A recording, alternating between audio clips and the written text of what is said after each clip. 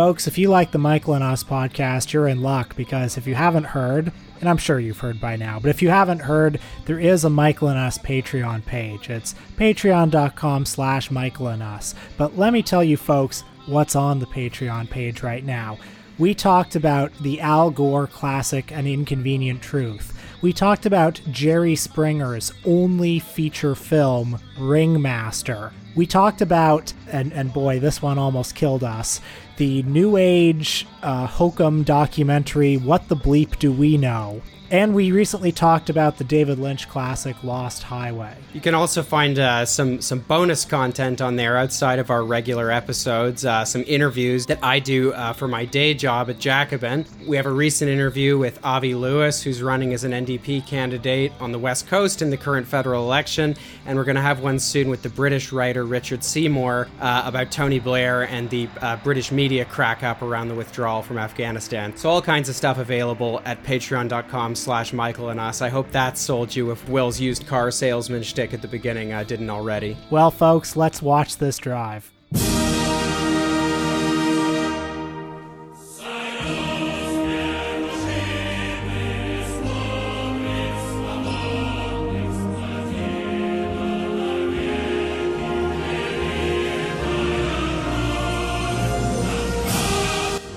Welcome to Michael and Us. I'm Will Sloan, here as always with Luke Savage, and I gotta say, I'm feeling a little bit flustered because I'd seen it in my peripheral vision on social media earlier today, but I only just played the promo for the new Eric Clapton song right before I joined you here in the Gore Lieberman studios. And at first, for the first 5 or 6 seconds, I just thought, oh, Eric Clapton's released a new single that's part of his kind of, shitty, easy listening latter career. But no, people in the video, like silhouettes of people holding signs that say liberty, and I realized that the song's refrain, "This has gotta stop," I think it's referring to masks and lockdowns, folks. Well, yeah, like as you say, the song isn't all that good, but the video is excellent. It's like not since Michael Jackson's Thriller has the art form been taken to such a limit. Well, you do have to separate the artist from the art, although at least in the case of Eric Clapton, one thing you can say about him is that, this is the only problematic thing he's ever said. And, it's very disappointing the first time Eric Clapton has expressed reactionary political opinions. I mean, I in the past have complained that certain people of his generation, like Paul McCartney, for example, are just so milquetoast, old and cloying and boring, and all their edges have been sandpapered off. And now here comes this guy who's rocking it political. He's telling you what he really thinks, giving you some unvarnished truth, telling the sheeple to wake up. While we're talking about reactionary celebrities, I've really been enjoying Frank Stallone's Instagram presence lately. He's a man with his finger on the pulse of MAGA. He's very upset about the American withdrawal from Afghanistan, and he's been posting like several times a day about it on Instagram. These very not entirely coherent screeds that he writes. What I love about his posts is they always have a picture of him, like usually just a headshot, or like a shot of him like sitting on a stool looking like Frank Sinatra, or of him giving a thumbs up sign. And then the caption will be like, "We need to dig in and try to undo what this president, if you want to call him that, has done. We should regroup our military and do a blitz on these Taliban cowards with A-10 warthogs and wipe them off the face of the earth. At Real Donald Trump, at Donald Trump 2024, at Fox News, at Newsmax." That doesn't sound very funny as I say it now, but what's really funny is that the picture is a headshot of Frank Stallone giving a big thumbs up sign in front of the Budweiser logo. And he's essentially proposing the plot of the Jerry Lewis film, Which Way to the Front. Like, let's get a bunch of rich people to get together and invade Afghanistan together and do what the president won't do. What I like is the move of tagging specific people and like news networks, just because, he's obviously the first, he's pioneering this idea, and also because he offered a specific set of strategic and tactical directives there. He was like, make sure you use the A-10 warthog. dog. Yeah, it's like, the architect Frank Gehry, where like his whole method is he'll take a sheet of paper and he'll just like scribble some shitty drawing on it, just a bunch of lines like sticking out, and he doesn't even think about the mechanics of it, and he just hands it over to his assistants and is like, here, go build this. That's what Frank Stallone is doing for Warfare. I really do love the thing where you tag these big accounts like in the hope that they're going to do something. It recalls a time Louise Mensch, the former Tory MP in Britain who became sort of a leading Russiagate specialist, shall we say. There was that time where she was like sitting on a runway with her phone out, and she saw I think it was just like a Russian plane or something. And then she started like tweeting pictures of it and just like tagging the CIA and the FBI. And I love the idea that Louise Mensch thought that the FBI's Twitter feed or something, as opposed to just being like public relations and a place where they put press releases, is like a place where, I don't know, the director of the FBI is like sitting on a throne in a big like dome-shaped room with just like the world's biggest tweet deck open, and is just seeing that and is like, folks, take us to DEFCON 4. We need to investigate this Russian plane on the runway at JFK immediately. Well, before we get to the movie this week, I want to announce that this was the week when I think I finally began to get 9/11 trutherism. I finally became sympathetic to it. And in fact, I think in a way I even kind of want to join the movement. And it was all thanks to Mr. Spike Lee. Spike Lee has a new documentary that's being released through HBO. I forget what it's called, but the thesis of it is that New York is the greatest city in the world. It's a 6-part documentary where he interviews all sorts of celebrities, from Jon Stewart to Alexandra Ocasio-Cortez to this person and that person and this person and that person, all about how New York's strong, baby. We can survive anything. It spans from 9/11 to COVID. That's the time frame that it covers. Not sold on the premise, I have to say. I saw the trailer and it looked like one of the worst things he's ever done. Just awful. And I thought, man, this guy's really lost the plot. But then earlier this week, the first critics who saw it reported that there was a 30-minute segment in it about a 9/11 truth. And he interviewed this apparently notorious 9/11 conspiracy theorist who was like full on loose change stuff, like Building 7, jet fuel can't melt steel beams, all that stuff. And Spike Lee himself was interviewed in, I think, the New York Times, where he said, yeah, I've still got questions about the official story. It was going to be like 30 minutes of just uninterrupted 9/11 truth in a Spike Lee documentary on HBO. Someone please send us the footage so we can do a whole episode on it. I was so thrilled for this because after seeing that trailer, I thought, Spike is so boring now. He's just an old, rich boomer lib. He's got nothing left to say. But he apparently still has that little spark of madness in him, and I was excited to see that. There's some big posters of Spike Lee around downtown Toronto because he's part of some kind of ad campaign for an extremely expensive type of ballpoint pen or something. And, the ads are kind of suggesting the pen is like Excalibur, but for Spike Lee. Like, if you can, pull it from its sheath or whatever, then you're going to do the right thing. I mean, his stock is very high these days, so he's cashing in. Well, that Bitcoin ad was a real tour de force. Oh, the Bitcoin ad was incredible. It was actually very hard to watch because, yeah, he was in that Bitcoin ad and doing all the Spike Lee aesthetics. He was doing the moving sidewalk thing, all the visual stuff you see from his movies. And it was him saying that, old money, you look at old money, it has the faces of old white people on it. The revolution is not going to happen with this old white money. It's going to happen through Bitcoin. Old money's not going to pick us up. It pushes us down, exploits, systematically oppresses us. But new money is positive, inclusive, fluid, strong, culturally rich. Bitcoin is going to be emancipatory, and people of all colors are going to use it. And seeing that was so dispiriting, so depressing, seeing the director of Do the Right Thing marshaling this kind of social justice language for Bitcoin. So I was pretty sour on him for a while, but then I heard this 9/11 truth stuff, and I was coming back in. But then Slate ran this article this week, the title of which was Spike Lee's new documentary gives the notorious 9/11 conspiracy theorist his biggest platform ever. And the subhead was, HBO needs to fix this before it's too late. HBO must hold Spike Lee accountable. And I don't subscribe to the loose change view of what happened on 9/11, but I love that first of all, I just love like this calling for censorship from Slate for this documentary being like HBO, Mom needs to step in and stop. Well, this is such a we've talked about this before. This is such a ubiquitous sentiment in the current moment. It's sort of the default reaction that a lot of people have to all kinds of things. And it's sort of to call in the mods. Like, we need mods for everything. We need the tech platforms to get rid of the fake news. You know, Joe Biden at one point, I don't know if they're still doing this, he was talking about appointing a truth czar to deal with, you know, QAnon and stuff like that, which definitely sounds like definitely sounds like the kind of thing that is not going to be like steroids for QAnon. But, you know, I don't know, this Spike Lee example is obviously a pretty trivial case of it, but I do think it's emblematic of something that you see in a lot of places as a kind of a, you know, hair trigger reaction to things, and it's not always a constructive one. I also like that subhead said that they need to fix it before it's too late. Like, you see that and you think, too late for what? For people to lose faith in their institutions. right.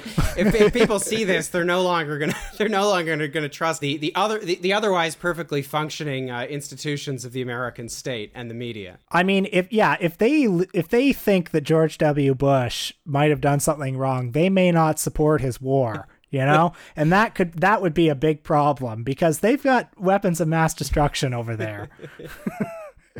And we cannot let the smoking gun come in the form of a mushroom cloud, folks. So anyway, Spike Lee went into the editing room and he removed all of that footage, presumably with a gun to his head.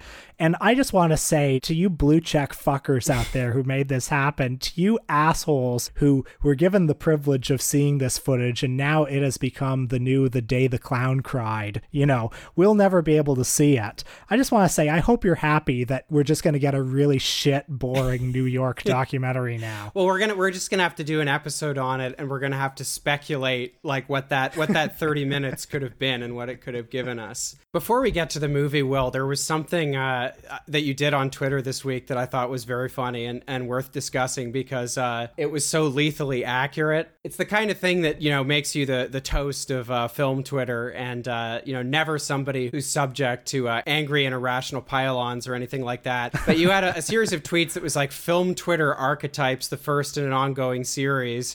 And you had a few tweets in this vein. These were so good, and they reminded me of the time I sat down and did this for Canadian pundits. And I was hoping to use that for something on the show, and then I realized that the problem with Canadian pundits is there's only about, like, I don't know, generously 20 or 30 of them. So when you do an archetype, it's pretty obvious who you're talking about. You can't get away with it, which film Twitter archetypes, you know, it's big enough that when you do one like Guardians of the Discourse or New Beverly Gen Xers or Clint Eastwood stands, you know, those are very precise, but they could also apply to quite a lot of people. I did, though, run up against the problem that you were talking about. I wanted to do one like Paddington stands, and it would be, you know, believe that the revolution will come through kindness, or, you know, big Elizabeth Warren heads, and but I realized, I would just be talking about IndieWire critic David Ehrlich, so I can't do that. It's just a direct hit. But yeah, I mean, you may be wondering, what is a Guardian of the Discourse? Well, you know, it's an editor at a major website or a columnist for a well-respected publication, or a temporarily embarrassed columnist for a well-respected publication. So somebody who might once have been and might still be again. And, you know, these people are the guardians of the discourse. They keep things in line. Someone who's been dining out on like a single byline at Vanity Fair for just a few years too long. These are the people who think that Twitter has just been very unfair to Chloe Zhao. Frankly, the people who want to stop Spike Lee from putting 9/11 truth in his fucking movie. The most common archetype is the promising young critic. These are the people who, they have issues with Marvel, but they think it's great that a lot of people will finally see themselves represented on screen. Perhaps in some cases for the first time. And they liked the movie, but they're waiting to hear the perspective of other more diverse groups before rendering a definitive judgment. They need, it's always important to hold space, for others. The one I liked the best was actually the one you just called Corporate Account, and it just says "Happy Birthday to the Queen at Ava." although the friendly amendment I'd make is it's not only corporate accounts that do that kind of thing. Yeah. Also, I like how every single one of these archetypes, there's a type of political pundit that pretty much matches it exactly. I'm sure. Well, we've got another stinker for you this week. It's the 1962 Ivan's Childhood by the hack Andrei Tarkovsky.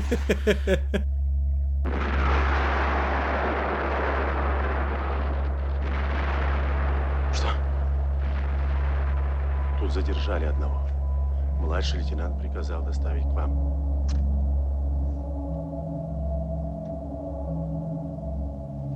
Ползал в воде у самого берега. Зачем, не говорит. На вопросы не отвечает. Говорить, мол, могу только с самим командиром. Я Бондарев. He is, of course, seriously, folks, arguably the greatest filmmaker that the Soviet Union ever produced. In case it wasn't clear, since Will segued from hardcore irony into earnestness there very quickly, Tarkovsky is one of our personal favorites. Actually, and it's a topical anecdote for the podcast. I think the first Tarkovsky film either of us saw was one we saw together. We went to see Stalker in 2016, and it was on the night of the Michigan primary. And it was an absolutely magical night because we went into this movie, knowing it was going to be good. But if you've never seen Stalker and you don't know anything about Tarkovsky, you're not prepared for the kind of experience that you're going to have. And especially seeing it on a giant screen, it was absolutely incredible. We'll definitely do an episode on it at some point in the future. Personally, I'm still thinking about what it means and what it means in this particular moment, which is something I'm keen to write about once I've had more time to think about that. I want to tell a personal anecdote of my own about Tarkovsky because I often claim to want movies that have ambiguity and are not didactic and don't spoon feed the audience. But I remember early in my relationship with my current partner, the TIFF Lightbox in Toronto was doing a complete Tarkovsky retrospective, and I think both you and I saw quite a bit at that. And I remember the two of us going to see The Mirror one night, and I got incredibly crabby during it, and we went for dinner after, and it's like, this was 2017. I was a younger and more callow man, and I was saying, I just don't understand it. I don't even want to talk about it. And she kind of talked me down from that, being like, you seem to be just shutting the movie out because you didn't immediately understand it. Well, it's a challenging film. One should ultimately see that one several times at least. It's the most kind of cryptic and non-linear and dreamlike of all of Tarkovsky's films, which is saying something if you've seen any of them. So yes, I have to shamefacedly say that that's an impulse that I sometimes have to fight against when I see the cinema of Tarkovsky. But I wanted to finish the story from before, because do you remember coming out of Stalker in 2016? And I don't know how you felt, but walking down the street after that, I was like disassociating. It was so incredible. Oh, yeah. He's like Lynch, where the real world seems sort of tainted by like the dream world that he's created, Right. And then at a certain point, I snapped back into consciousness and I remembered, oh shit, the Michigan primaries tonight. That was the thing that I was thinking, had been thinking about for a week. And I thought, Bernie's probably going to lose. And then as we're sitting in the bar, Bernie was projected to win. It was a huge upset, and so it's just it's obviously got nothing to do with Tarkovsky, but it was just the cherry on top for a pretty special night. I remember that night very fondly too. Tarkovsky in recent years, at least before COVID ruined everything, he was a very popular filmmaker at like the local repertory cinemas. Whenever the TIFF Lightbox in town would play Tarkovsky movies, they would always be fully packed, which was interesting because when I first learned about Tarkovsky, I think Solaris was the first one I ever heard of. Like 20 years ago, I probably heard about it for the first time. And in the media, it was always positioned as like, well, if you thought 2001 A Space Odyssey was really slow, wait till you see this one. If you thought that movie was really cryptic, slapstick. Like you'd read like the Entertainment Weekly review of it and it would say that. But the audience is so often more accepting of things like this than the media wants to give them credit for, or, you know, the guardians of our culture want to give them credit for. Well, there's never a bad time to talk about Tarkovsky, and I've wanted to discuss him on the podcast for a long time. It would have been natural to begin by talking about Solaris or Stalker or a film like that. But because it was August, and because 5 days ago was the anniversary of the beginning of the Battle of Stalingrad, I thought it might be a good week to talk about Ivan's Childhood, which was Tarkovsky's first film. I believe he was in his 20s when he made it. It came out in 1962. Was shot in beautiful and crisp black and white. It's a film that Tarkovsky himself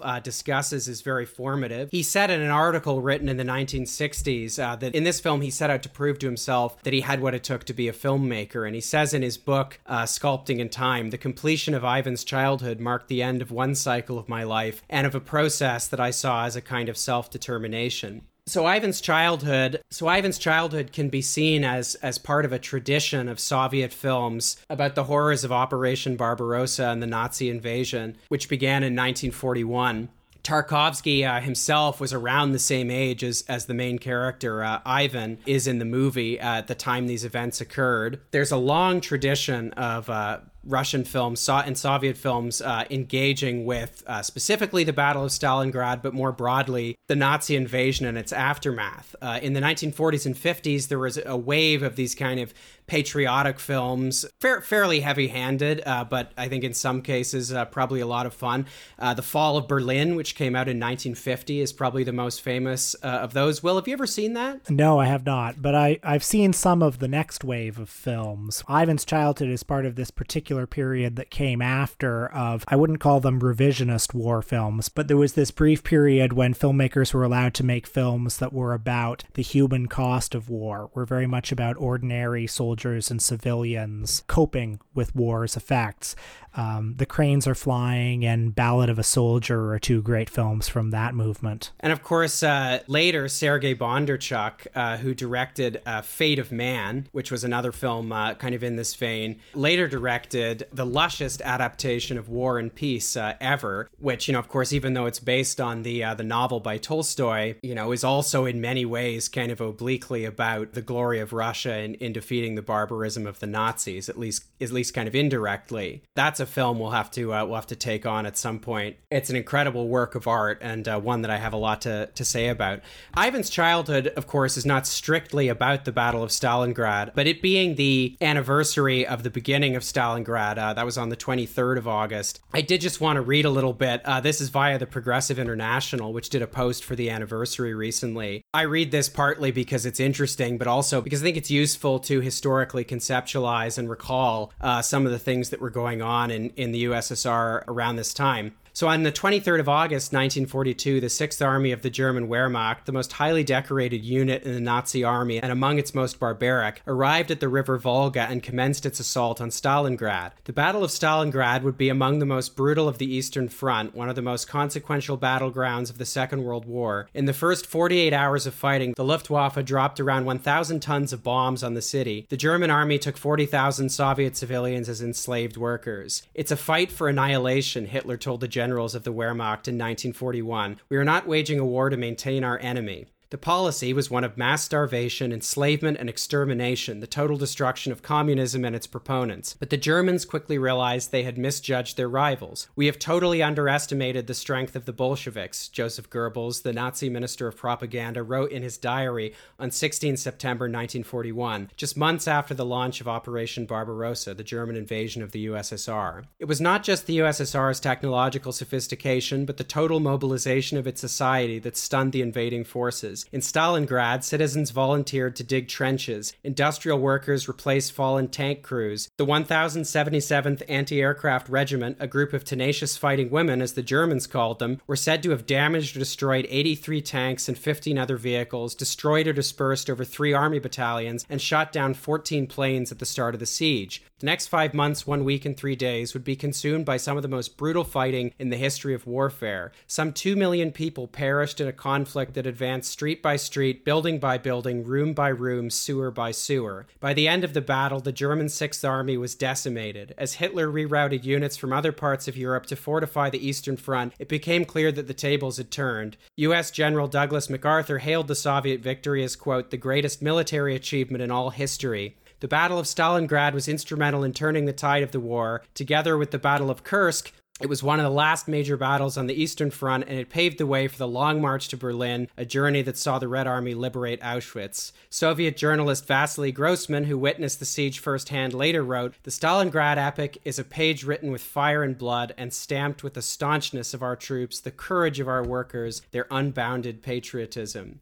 So the sentiment, particularly there at the end, is the one that you find throughout a lot of these films. I think less so in Ivan's Childhood, and probably even less so in probably the most famous film in this vein, which is the one from the 1980s directed by Ilym Klimov. I think I'm pronouncing that right. Come and See. Have you ever seen that one, Will? No, it's on my watch list. I'm very ashamed to have not seen that one. Well, it's a brilliant film, although it's deeply disturbing. I think easily the most disturbing war film I've ever seen, and another film which portrays war very dramatically through the eyes of a child. Anyway, let's get into this discussion of Ivan's Childhood proper. Well, the film is set, as you indicated, during the Second World War. The protagonist, Ivan, is a 12-year-old boy whose family was killed by the invading Germans and who is now on his own. And the narrative drifts back and forth between Ivan's happy pre-war childhood and the cold reality of the present day. In the present, he's captured by a troop of Russian soldiers,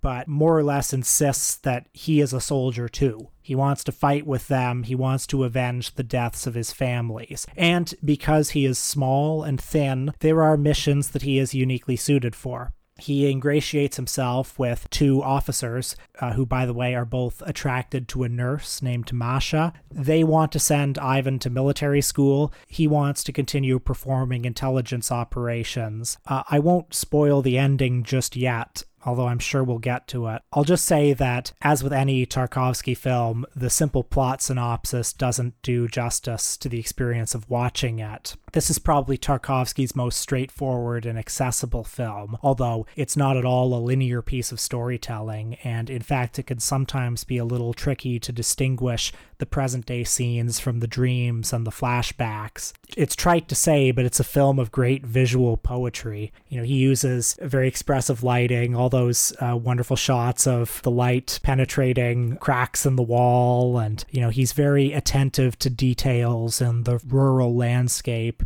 And there are also many formally daring scenes, like that dream sequence towards the end where, how would you describe it? He renders the image like a photo negative. Right. Ivan and a young girl who is presumably his deceased sister are riding in a cart that's being pulled along a road, and the cart is full of apples. And in the background, Tarkovsky uses this kind of photo negative technique that Will mentioned to create something that looks like a thunderstorm. You can see kind of white silhouettes of trees against the darkness and what seems to be rain beating down. The dream sequences in the film, I believe there are 4, beginning with the very first scene in the movie, are really key to understanding it. And, you know, it's interesting. This is my second time seeing Ivan's Childhood. And my takeaway the first time was, you know, it is, as you said, the most straightforward of Tarkovsky's films. I think that's true. But my memory of it, I think, was a little imperfect, because what I remembered was that it's pretty much a straightforward war movie with a handful of kind of surrealist techniques used every so often. But basically, it's kind of a straight war drama.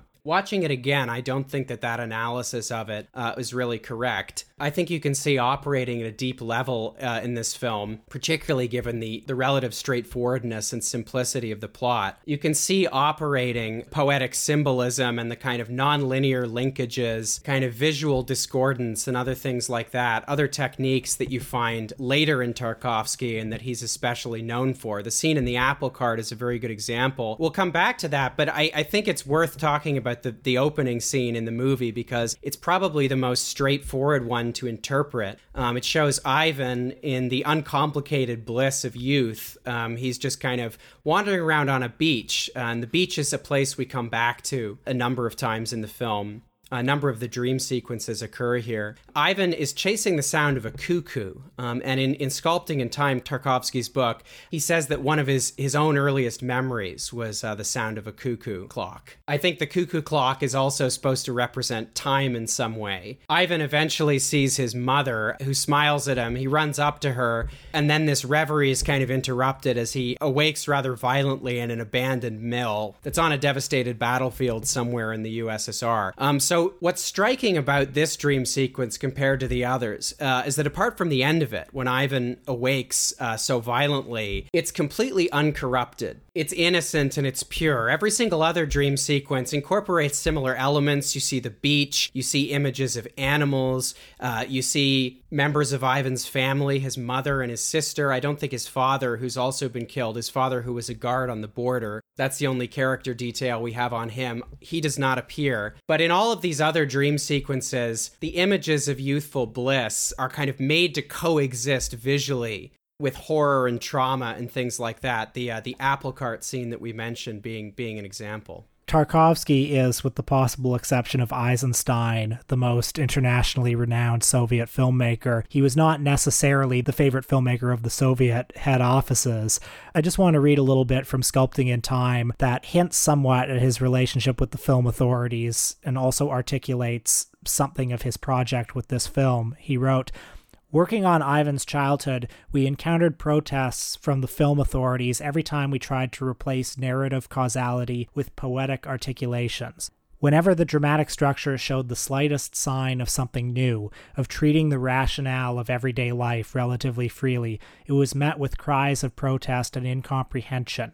These mostly cited the audience. They had to have a plot that unfolded without a break. They were not capable of watching a screen if the film did not have a strong storyline. The contrasts in our film, cuts from dreams to reality, or conversely, from the last scene in the crypt to Victory Day in Berlin, seemed to be inadmissible. I was delighted to learn that the audience felt differently." And he goes on to say, "There are some aspects of human life that can only be faithfully represented through poetry."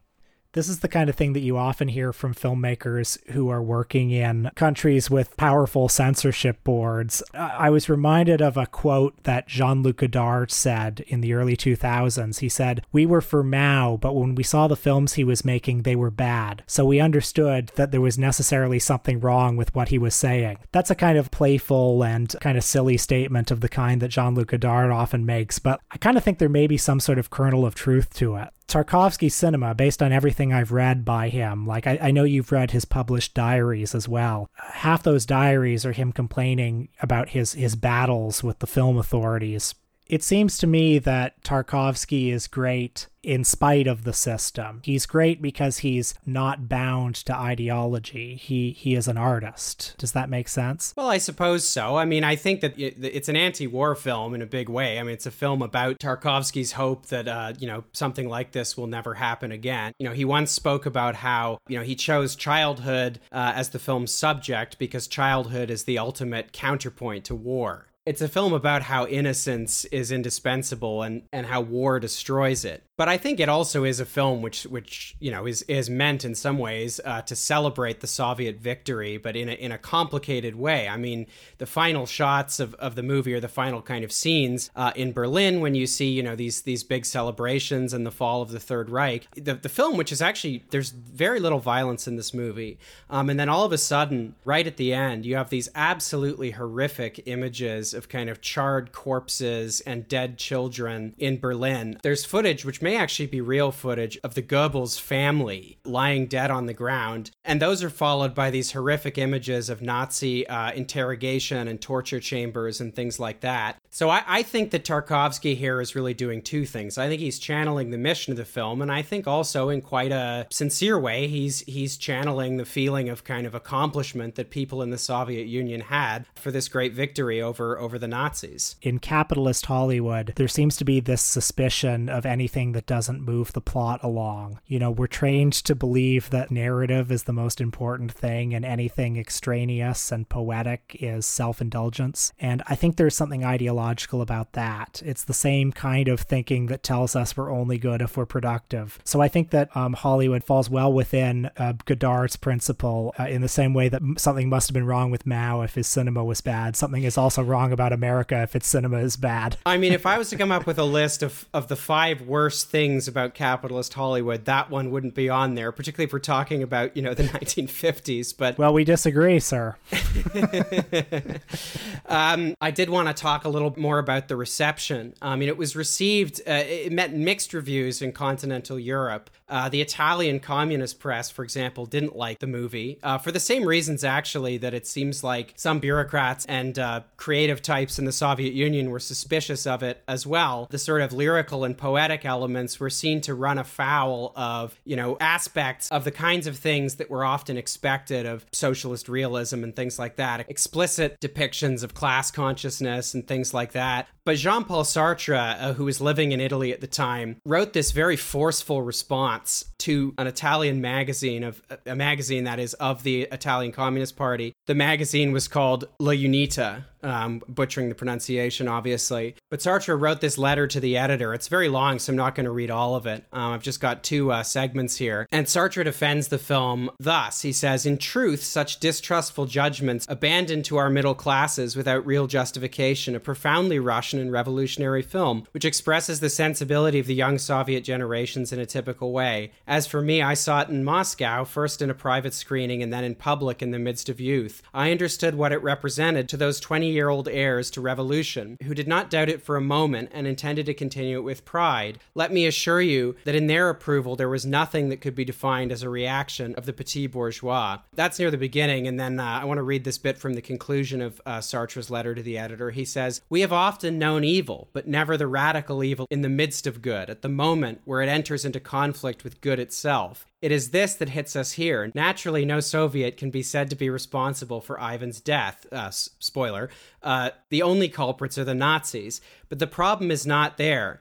Where does evil come from? When it pierces good with its innumerable needle pricks, it reveals the tragic reality of man and of historical progress. And where could that be better said than in the USSR, the only country where the word progress makes a sense? It is not the golden lion that will go on to be the true reward for Tarkovsky, but the polemical interest raised by the film with those who are struggling together for liberation of man against war." So a very forceful defense of the movie from Sartre there on leftist grounds explicitly. So returning to the plot, I mean, frankly, we've kind of alluded to most of it.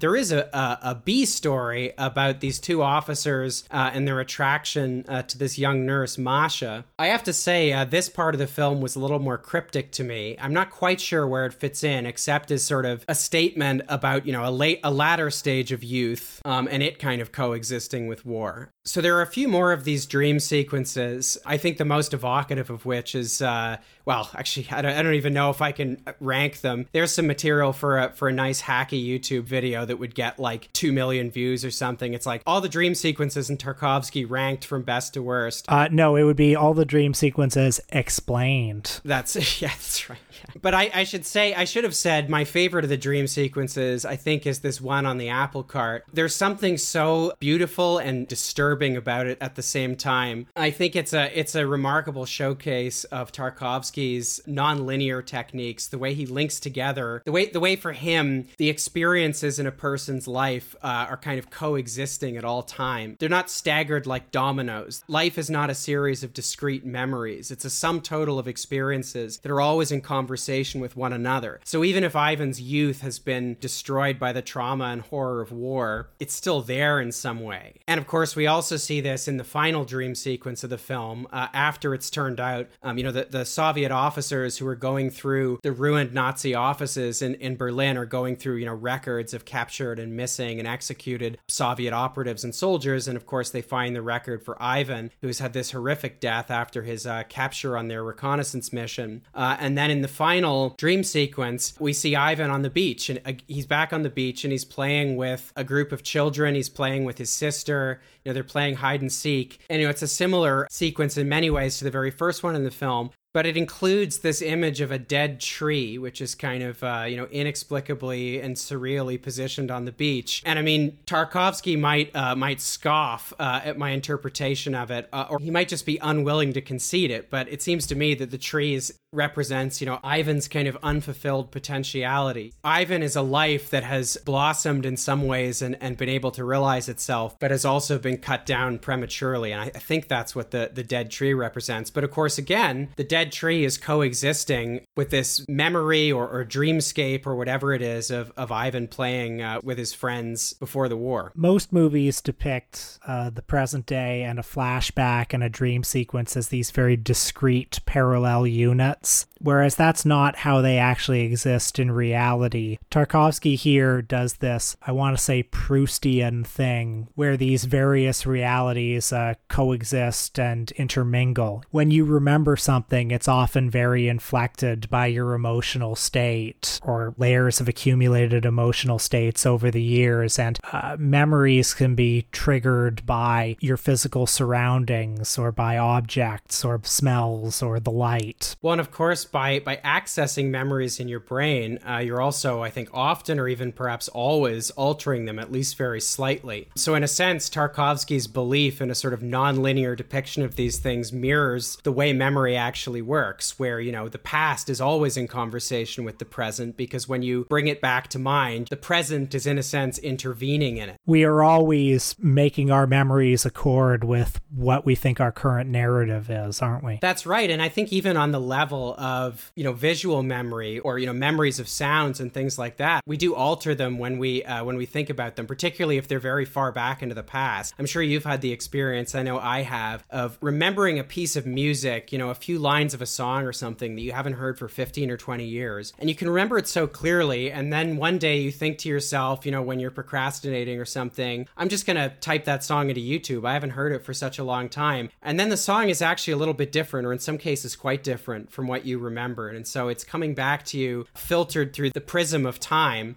And then when you're able to hear the real version, you kind of remember it again the correct way. I remember myself as always being a very good guy, and any broken friendships or failed relationships I had were their fault.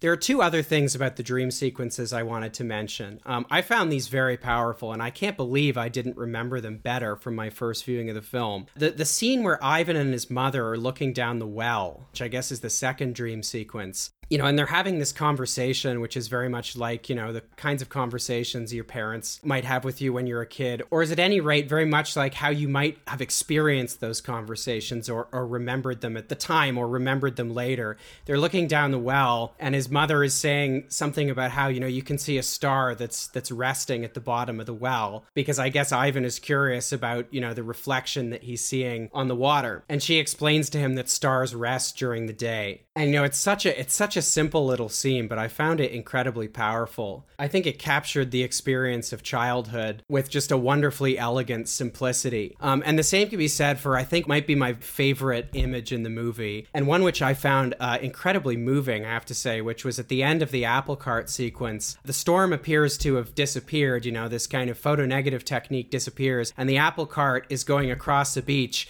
and the apples are spilling out, and all these horses are eating them. It's a very cryptic image, and I'm not sure there's actually anything to decrypt. It just seems to evoke innocence in this incredibly powerful way. Look out for it if you're planning to watch the film. And it's such a strange image in many ways because, of course, apples and horses on the beach, it's kind of an improbable combination. And yet the image was so vivid to me that it almost felt like I was recalling it, like it was a memory that I'd had. And yet at the same time, I guess because of the shots leading up to it, there was something so ominous and tragic about it as well. There's no filmmaker like Andrei Tarkovsky.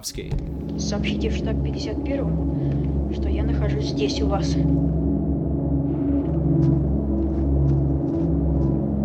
Расчеты по местам. Ну, сами же говорили, разведка самое главное. Сами же говорили, душа фронта, разведка.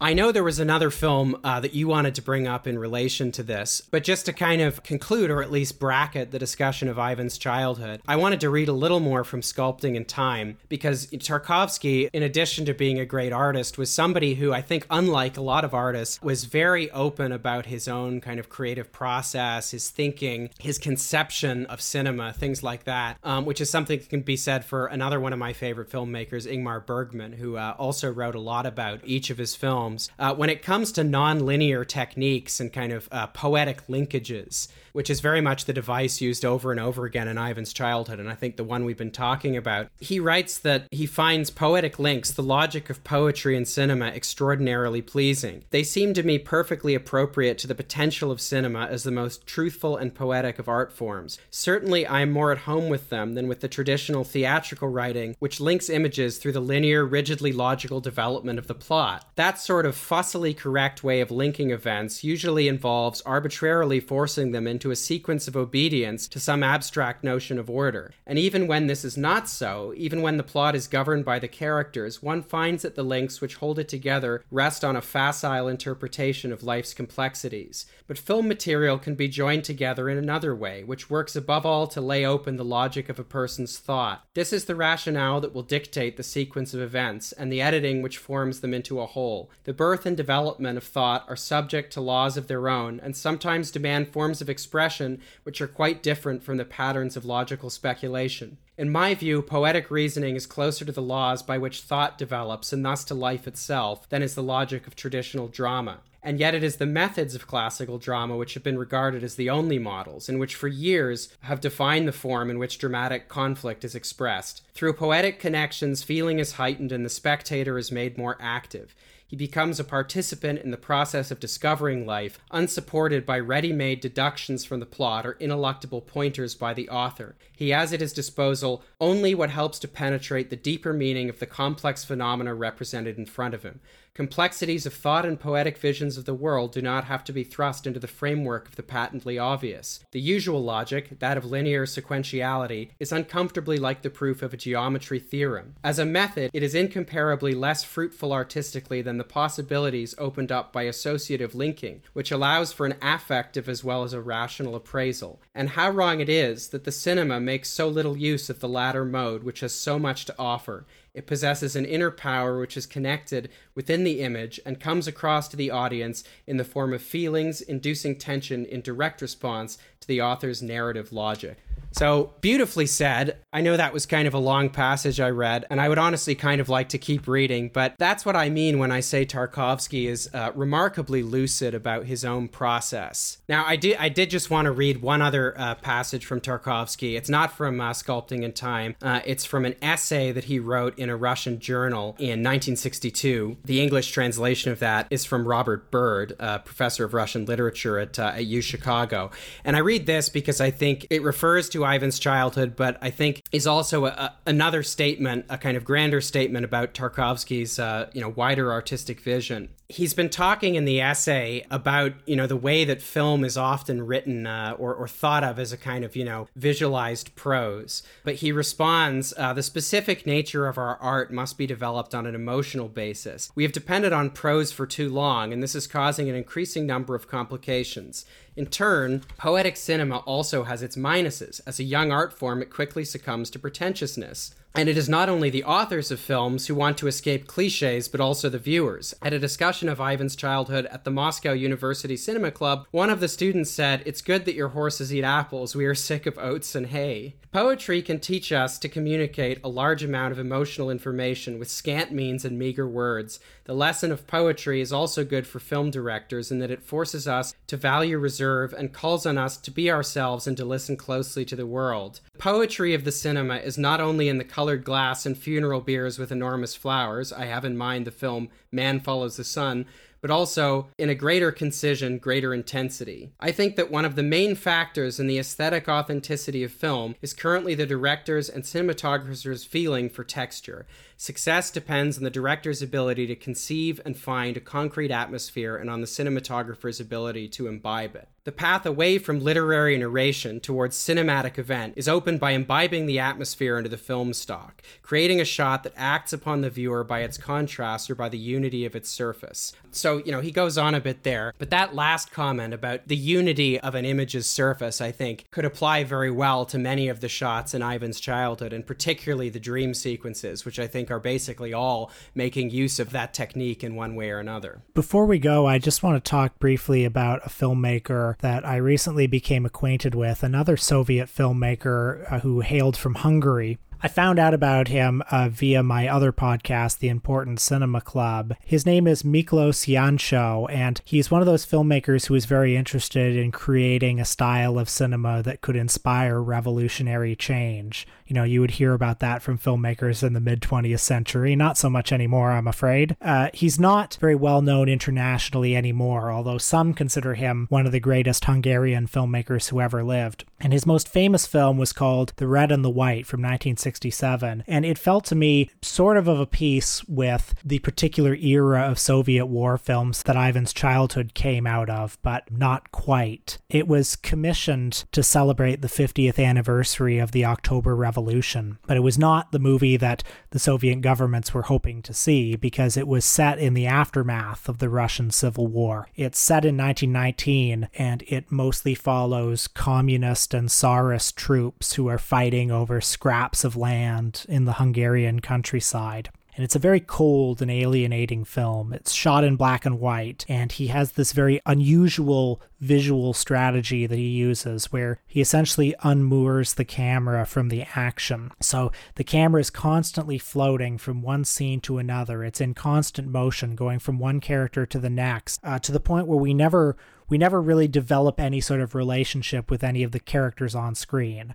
We never become invested in any of the many dramas we see. And there's a lot of very brutal and unpleasant violence, but it's never lingered on, and you become sort of deadened to it by the end. There's not a lot of music either, but it's quite a visually beautiful film nevertheless, also shot in very crisp black and white.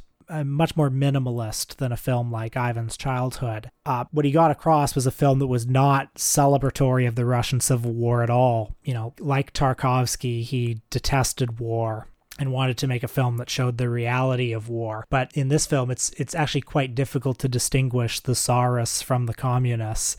They are the titular red and the white, by the way. And it was only released in the Soviet Union in a severely recut version, and even that version was almost immediately banned. It's lingered with me since, so this is all to say that I encourage people to check out Miklos Jancsó, and particularly The Red and the White. It's the kind of picture they don't make anymore, folks. And we'll, of course, have to return to Tarkovsky on future episodes. I've thoroughly enjoyed this one, and we're just scratching the surface with Ivan's Childhood, so let's do Stalker and Solaris in the near future.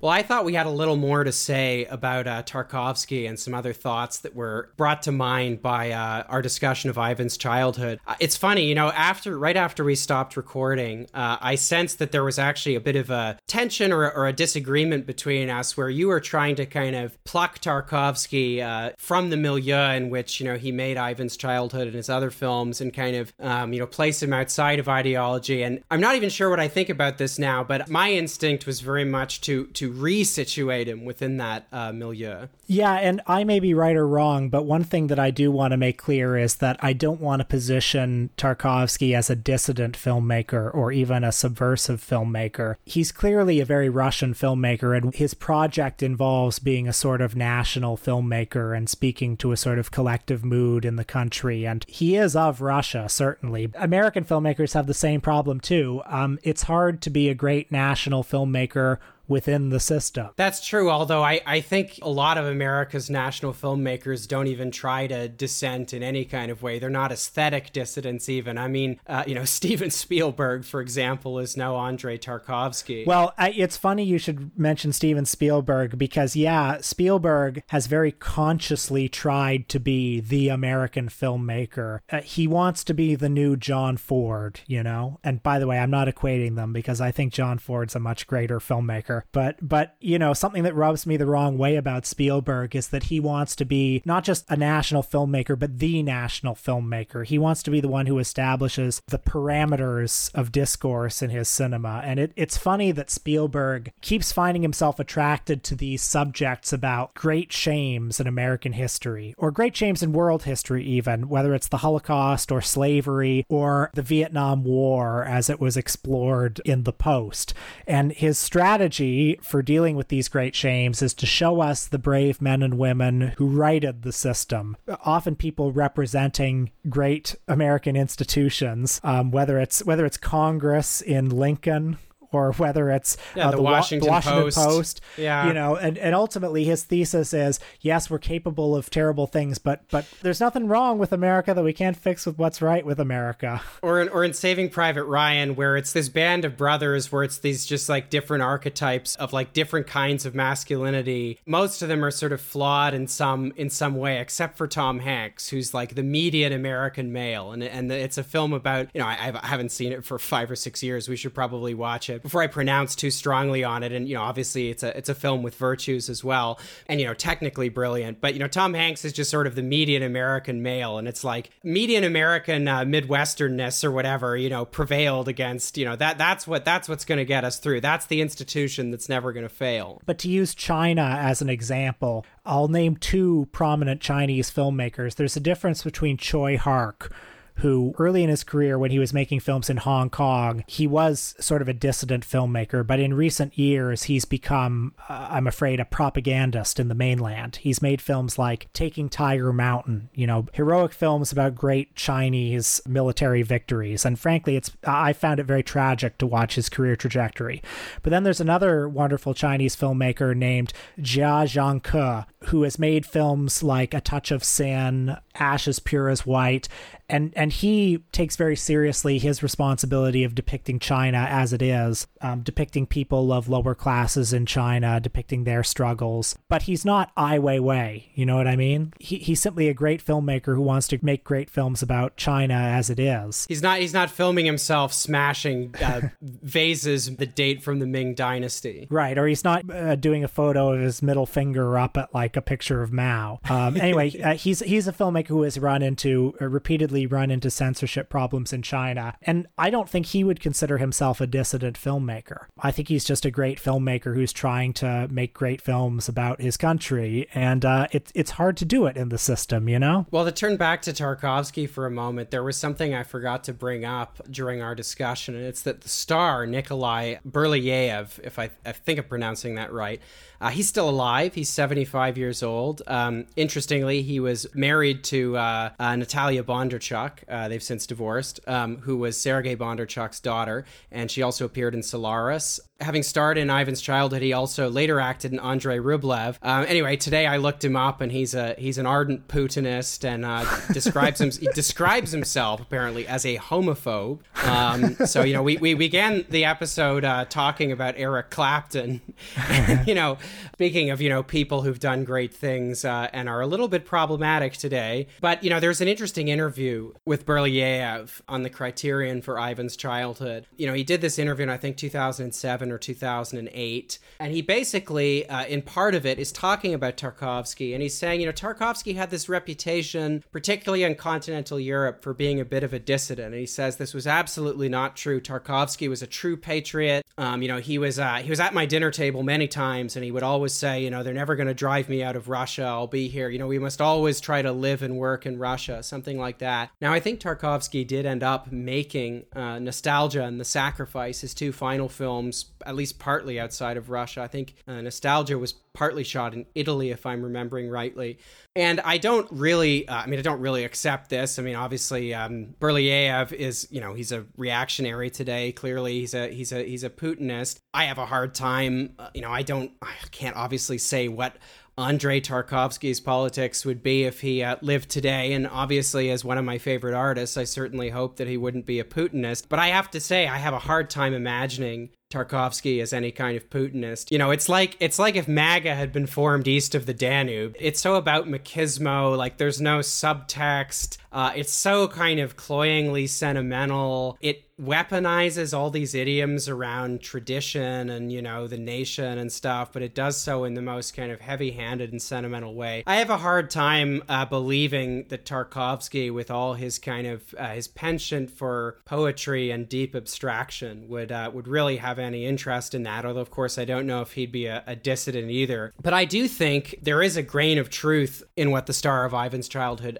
says in this interview, in the sense that I do tend towards the idea that Tarkovsky is quintessentially Russian. Now, we can say that, great art transcends the nation or something like that, and I think that's true. When I think of all of my favorite filmmakers, whether it's Bergman or Tarkovsky or Kurosawa or Ozu, all of those, two of them are Japanese, one is Swedish and one is Russian. We could throw a few more in there, Godard, perhaps Antonioni, French and Italian respectively. All of those people made cinema that was very particular to their, national milieu. And yet, their greatest films do manage to transcend the milieus that produce them in some way. I think that's where their real power comes from. And I suppose in that sense, you can kind of think about all of them as dissidents. Not strictly in a political sense, but as artists who are very much the products of particular social and material forces, and whose visions were shaped by those things, and whose aesthetics were shaped by those things, but who ultimately are giving us something that transcends the provincial constraints that are typically imposed by those kinds of things. I think that's my way of reconciling the view of Tarkovsky that I was expressing or trying to express in the episode, and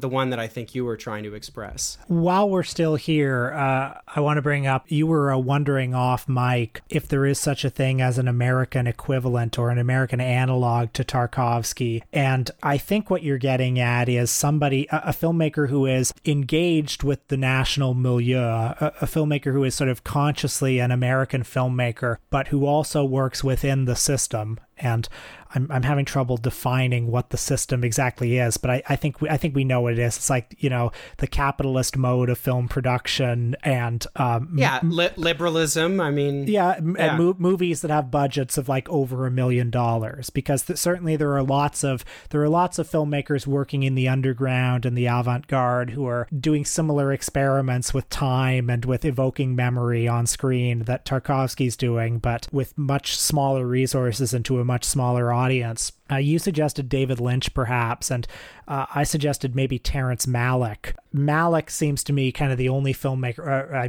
I'm talking on my ass a little bit, maybe there's another filmmaker, but he seems like one of the only filmmakers right now who's trying to create a style, who's working in studio distributed movies or widely distributed movies, who's trying to create a style that is like an alternative to the conventional style and engaging with the country that produced it directly and in a way that's of the country but also critical of the country. Does that make sense? Yeah, it does. And I think part of my reaction and my desire to situate Tarkovsky within Russia partly just has to do with my revulsion at sort of the mainstream American portrayal of Russia, as we've had it, in the last 25 years to some extent, but especially since 2016. I think after, the fall of the Soviet Union, there was this idea that, Russia was going to adopt a sort of American style of liberal democracy or something like that. And there's the famous Time magazine cover, the Yanks are coming, all that sort of stuff. It's funny, if you watch 1990s Star Trek, this is just a little bit of a digression, but on Star Trek The Next Generation, there is a two-parter episode where the Federation